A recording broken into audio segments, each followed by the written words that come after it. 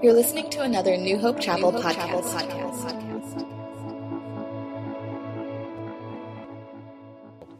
Hi, I'm Steve Coleman. I'm a member of the teaching team here at New Hope Chapel, and we're in our series on Genesis. And so, if you have your Bibles, turn with me to Genesis chapter 4. You know, the sibling relationship is complicated. My wife is always trying to figure out ways to get our children to submit to her their Christmas lists in a timely manner. She hates last-minute Christmas shopping. So what she generally does in her email, in kind of a tongue-in-cheek fashion, but she says, the first one that gets their email list, their Christmas list to me, will be my favorite. And they come in very quickly. You know, a mother of 10 children was asked once, "What child do you love the most?" She paused and said, "The one who needs me most at that moment." Irma Bombeck, normally a humorist, wrote, "A child needs your love more when he deserves it the least." You know, one thing I think you're going to notice as we look through Genesis chapter 4 is that in the story of Cain and Abel, a lot of space is devoted to Cain. In fact, you're sort of tempted to call this chapter the story of Cain. Abel does not get much airtime. The narrative is pretty terse, just the basic facts. What occupies 9 out of the 16 verses of the story are 2 conversations that God has with Cain. Of the 4 people listed as being on earth at the time, Adam, Eve, Cain, and Abel, you barely get a mention of the other 3. And Cain was certainly one who deserved love the least. But God focuses a good bit of attention on him.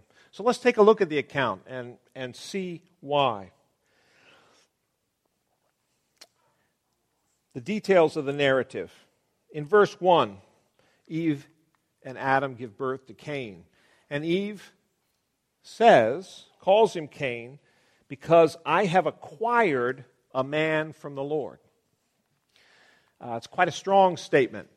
And it makes me think that she's sort of tapping into thinking in terms of the promise that God had made her and Adam back in Genesis 3:15, that a seed will come from her who will crush the serpent's head, even though the serpent will crush this man's heel. And we've talked about 5 themes to look at here in the book of Genesis, and this one certainly qualifies as fitting under the one theme that we have here of the seed. There was a promised seed, the one that was going to solve this sin problem created in chapter 3 in the garden. And Eve, it seems, really thought, Cain, I've got the man from the Lord. I've got this seed. Here we go. And of course, Cain doesn't turn out to be the seed. He doesn't turn out to be a person that's in the line of the coming Messiah. Just to underscore the fact that Cain is the guy that's being focused on, it says a little later there, again, she gave birth to his brother Abel, period. Now, and the word Abel means vapor or breath. So I don't know what was happening there. Perhaps she had seen Cain grow up a year or 2 or 5 or 10 before she had Abel and said, you know, I'm not sure the seed's coming this generation because this guy Cain isn't working out so well. Maybe she was discouraged on that front. We're not told. But in any event, she gave birth to his brother Abel. And then we're told immediately that Cain grew up to be a farmer, a guy that worked the soil. And that Abel grew up to be someone who tended livestock, kept livestock, a flock actually. And so he was a shepherd.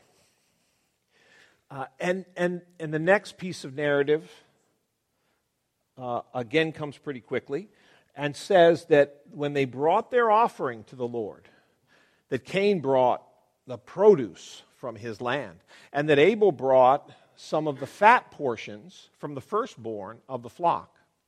And we have the declarative statement that God, in verse 4, that God accepted Abel's offering, but did not accept Cain's offering. Cain was rejected. His offering didn't make the cut. We're not told why at that point. We're not told sort of what the plan was for these offerings. They're just mentioned. But when we get to verse 5 and we start in toward one of these conversations that God has with Cain, we read, verse 5, "But on Cain and his offering he did not look with favor," meaning God. "So Cain was very angry." And we learned in the earlier message, thanks to Heather, that a temper tantrum is not one of the fruits of the Spirit. This is the wrong kind of fruit. So Cain was very angry, and his face was downcast. Then the Lord said to Cain, "Why are you angry? Why is your face downcast? If you do what is right, will you not be accepted? But if you do not do what is right, sin is crouching at your door. It desires to have you, but you must rule over it." From God's conversation, we knew that Cain knew the right thing to do with the sacrifice. We're not given details, but we're told here that Cain knew. God says, if you had done the right thing, it would have been accepted. But if you do the wrong thing, what else is going to happen? It's not going to be accepted. Well, why didn't Cain bring the right offering? Like a lot of these Old Testament narratives, you don't get enough information, or at least as much as you want. And you have to take a look at the text and realize it's trying to make a point. But if we were to think and say, why did Cain not bring the right offering? Well, he was a farmer, and probably a great one. So perhaps he wanted to bring the thing he was good at. Maybe the thing that represented his greatest accomplishment, or something he was most proud of. Or maybe he just brought what he had available and ready, instead of what God required. You know, we're not told again what God's requirement was. Abel's offering was accepted, and it's interesting that offering the fat from the firstborn animals really parallels what we learn later in the book, in the Pentateuch, later in the Torah, and on even beyond that with the sacrifice system as it was set up for Israel, that this is very consistent with that kind of sacrifice. Well, Cain was steamed. And again, we're not told why. Why was Cain so angry? He ended up killing Abel, but was it Abel's fault? No. But maybe Cain could have been jealous of Abel. Was he mad at God for his rules? Maybe. It makes sense that he might be. He took it out on the wrong person. You know, I'm glad we have the children in here, because now's time that we can talk about cleaning our rooms. But I was talking to Don Cruz last week, and he was talking about a discussion he had with the children, sort of on this very point. And he asked them, okay, your mother wants you to clean your room, and before you can go over to your friend's house and play. So you go up to your room, and you say, I have a shortcut. And you take all your stuff and you cram it in the closet and under the bed. And the room looks pristine.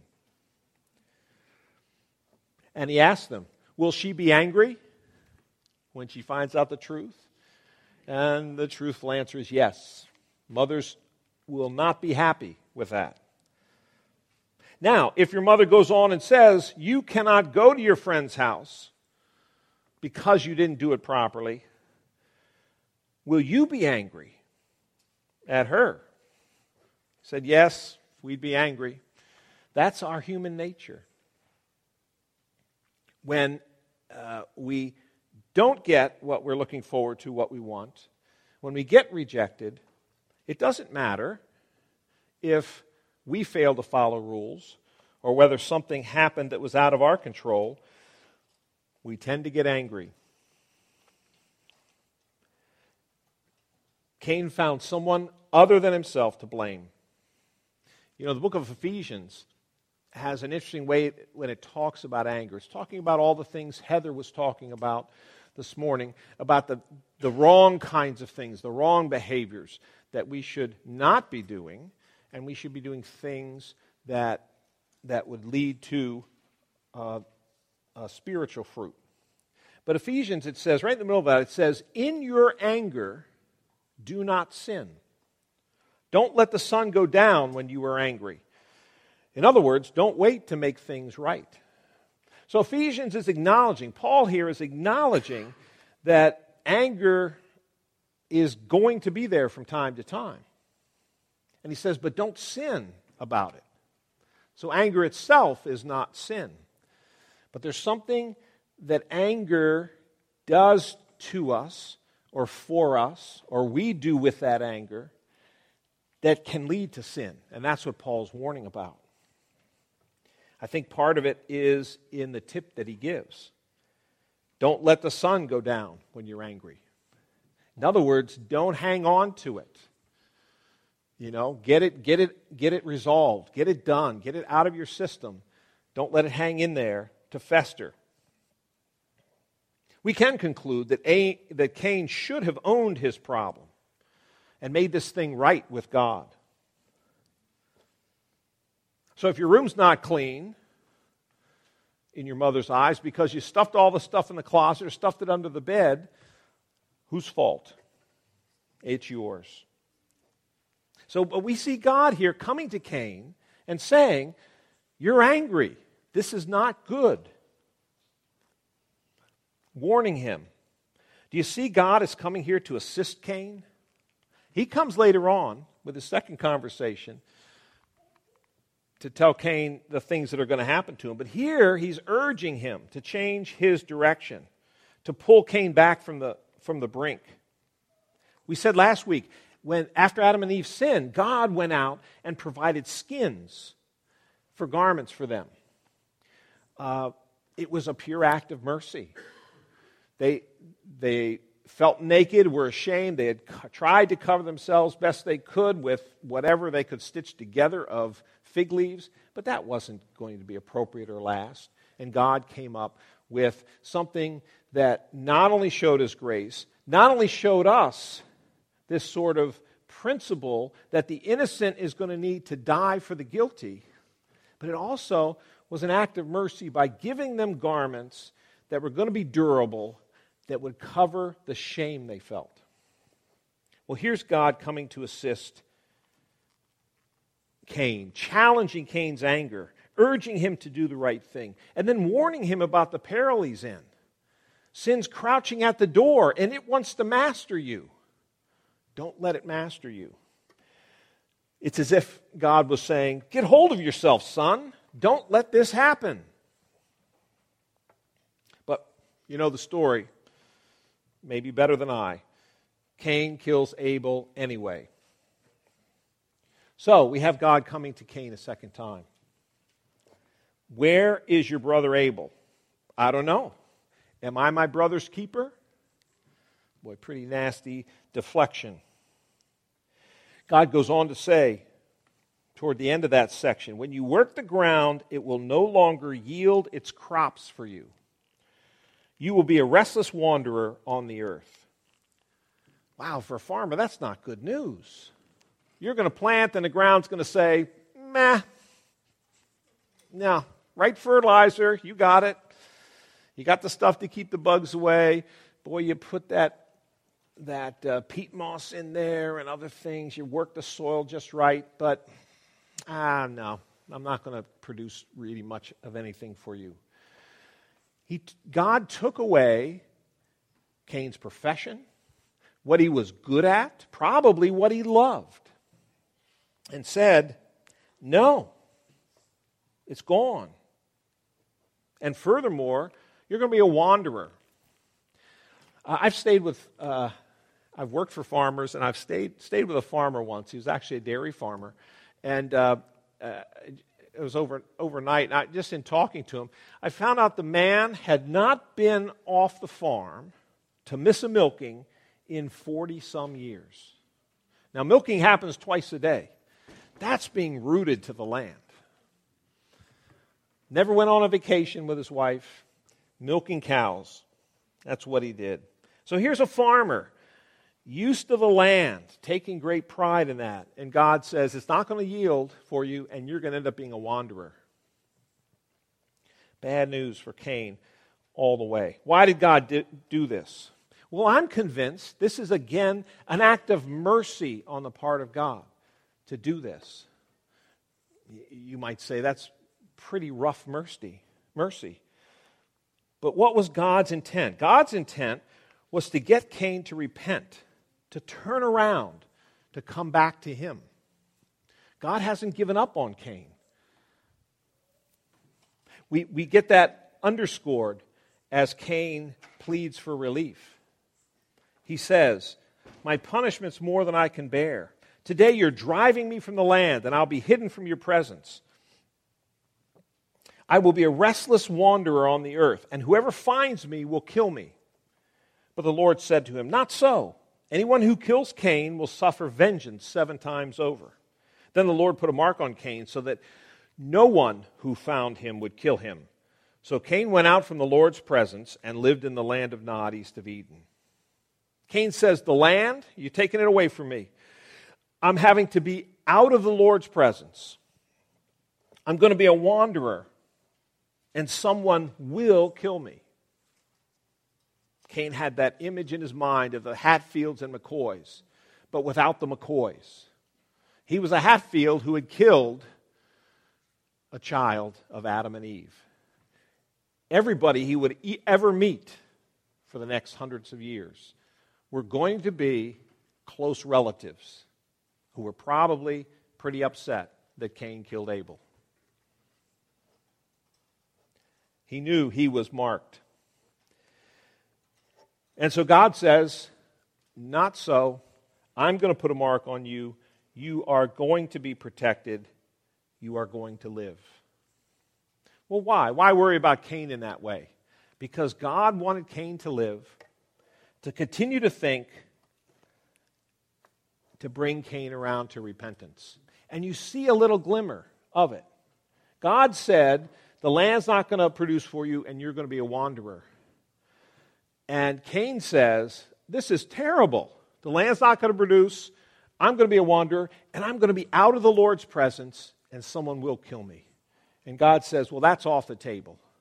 But here's Cain, understanding, realizing there's an impact for him for being out of the Lord's presence. Sign of hope. Sign of hope that there's something here that may bring Cain back around. No record of it.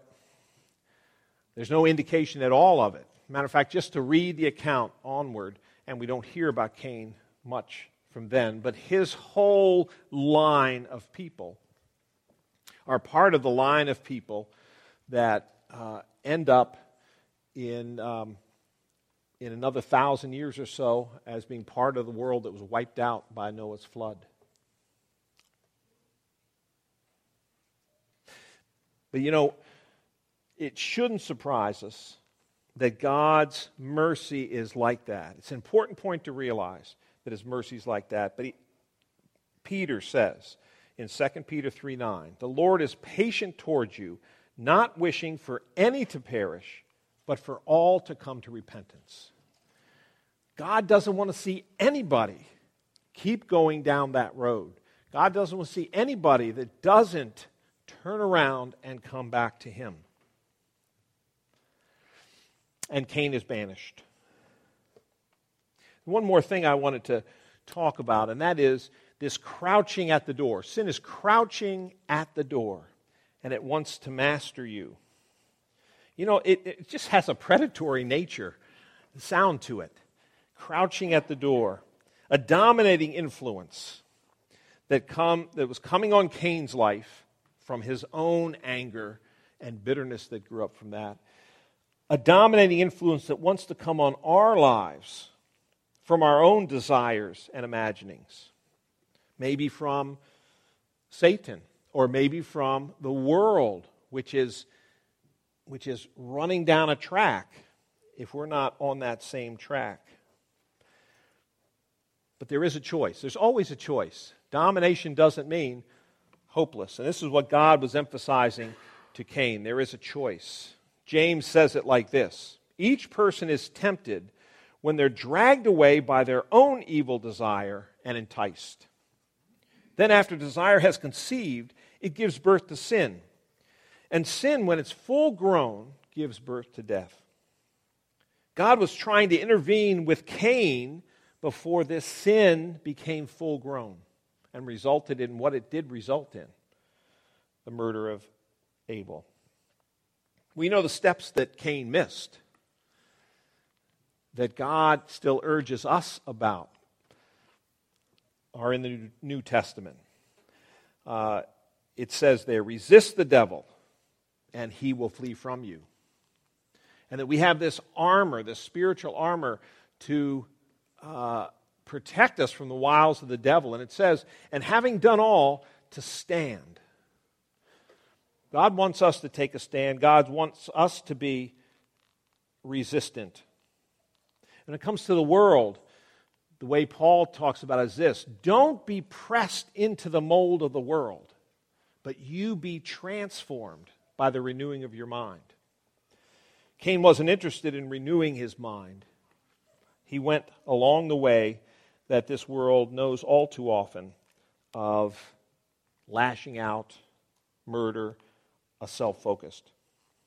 And then when it comes to just our own desires, Paul also writes, we should count ourselves dead to sin, but alive to God.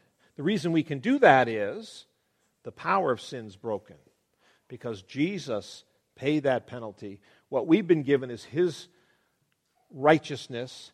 What God has done is create a new heart within us. He's made us a new creation. So we now have a choice.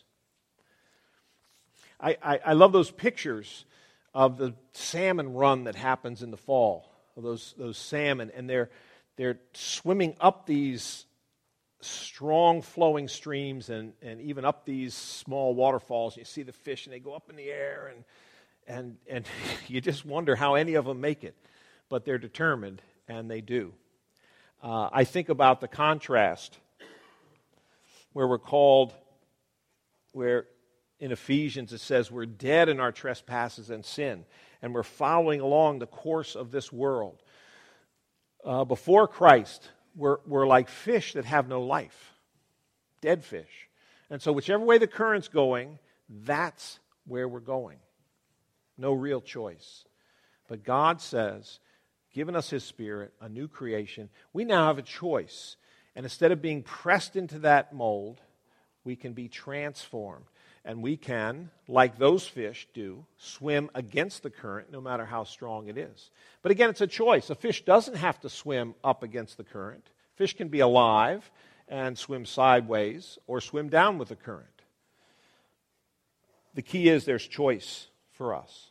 And we're told to yield ourselves as instruments for God, not yield ourselves to wickedness or our own desires. So, Cain missed seeing his situation with reality, with real glasses. He was really caught up, apparently, in his own anger, his own concerns and desires. He did not repent, which is simply a matter of turning, facing the other direction. So when you go, you're going a different direction. And he didn't do the right thing as a result of that. Paul tells us we should be, as a normal practice, be putting off behaviors that are not toward God, but toward ourselves, and putting on these behaviors that lead to the fruit of the Spirit. uses that metaphor of taking off a piece of clothing and putting on another. You know, when Kevlar was invented, it's made a huge impact on not only the armed forces, but local organizations that enforce laws. So now, you know, it's just standard to see under a policeman's shirt that thin layer of Kevlar. But what that Kevlar does is stop bullets and other dangerous things. That's what Paul's instructions in Ephesians 4 are aimed at. They're aimed at us putting off these behaviors that are oriented toward ourselves, turning to God, putting on His righteousness like Kevlar, and now we can live life the way it's meant to be lived. We can have eternal life here and now. We can experience that, and we have the opportunity to be victorious over all those things that threaten to drag us away from God. Let's pray. Lord, thank you for what you provided for us. Thank you for your love, that you never give up on us. And we ask that you would help us this week to be sensitive to your Spirit, repent of what we need to repent of, and do the things that you want us to do. We love you. In your name, amen. Thank you for listening to New Hope Chapel's podcast. Located in Arnold, Maryland, New Hope Chapel is a small expression of the much larger body of Christ that spans across the world. We're a group of believers helping each other on our lifelong journeys to become like Jesus. While we have a variety of distinctives that make us a unique church, our main desire is to be God's church, to love Him, follow Him, to learn from Him, to let Him lead us and change our lives. We are His disciples, and He is our rabbi. Join us in the story that God is writing called New Hope Chapel. To learn more about our church, visit us at newhopechapel.org or check us out on Facebook /New Hope Chapel MD. Be sure to subscribe to our podcast in iTunes. Music kindly provided by the least of these. Thanks again for listening, and God bless.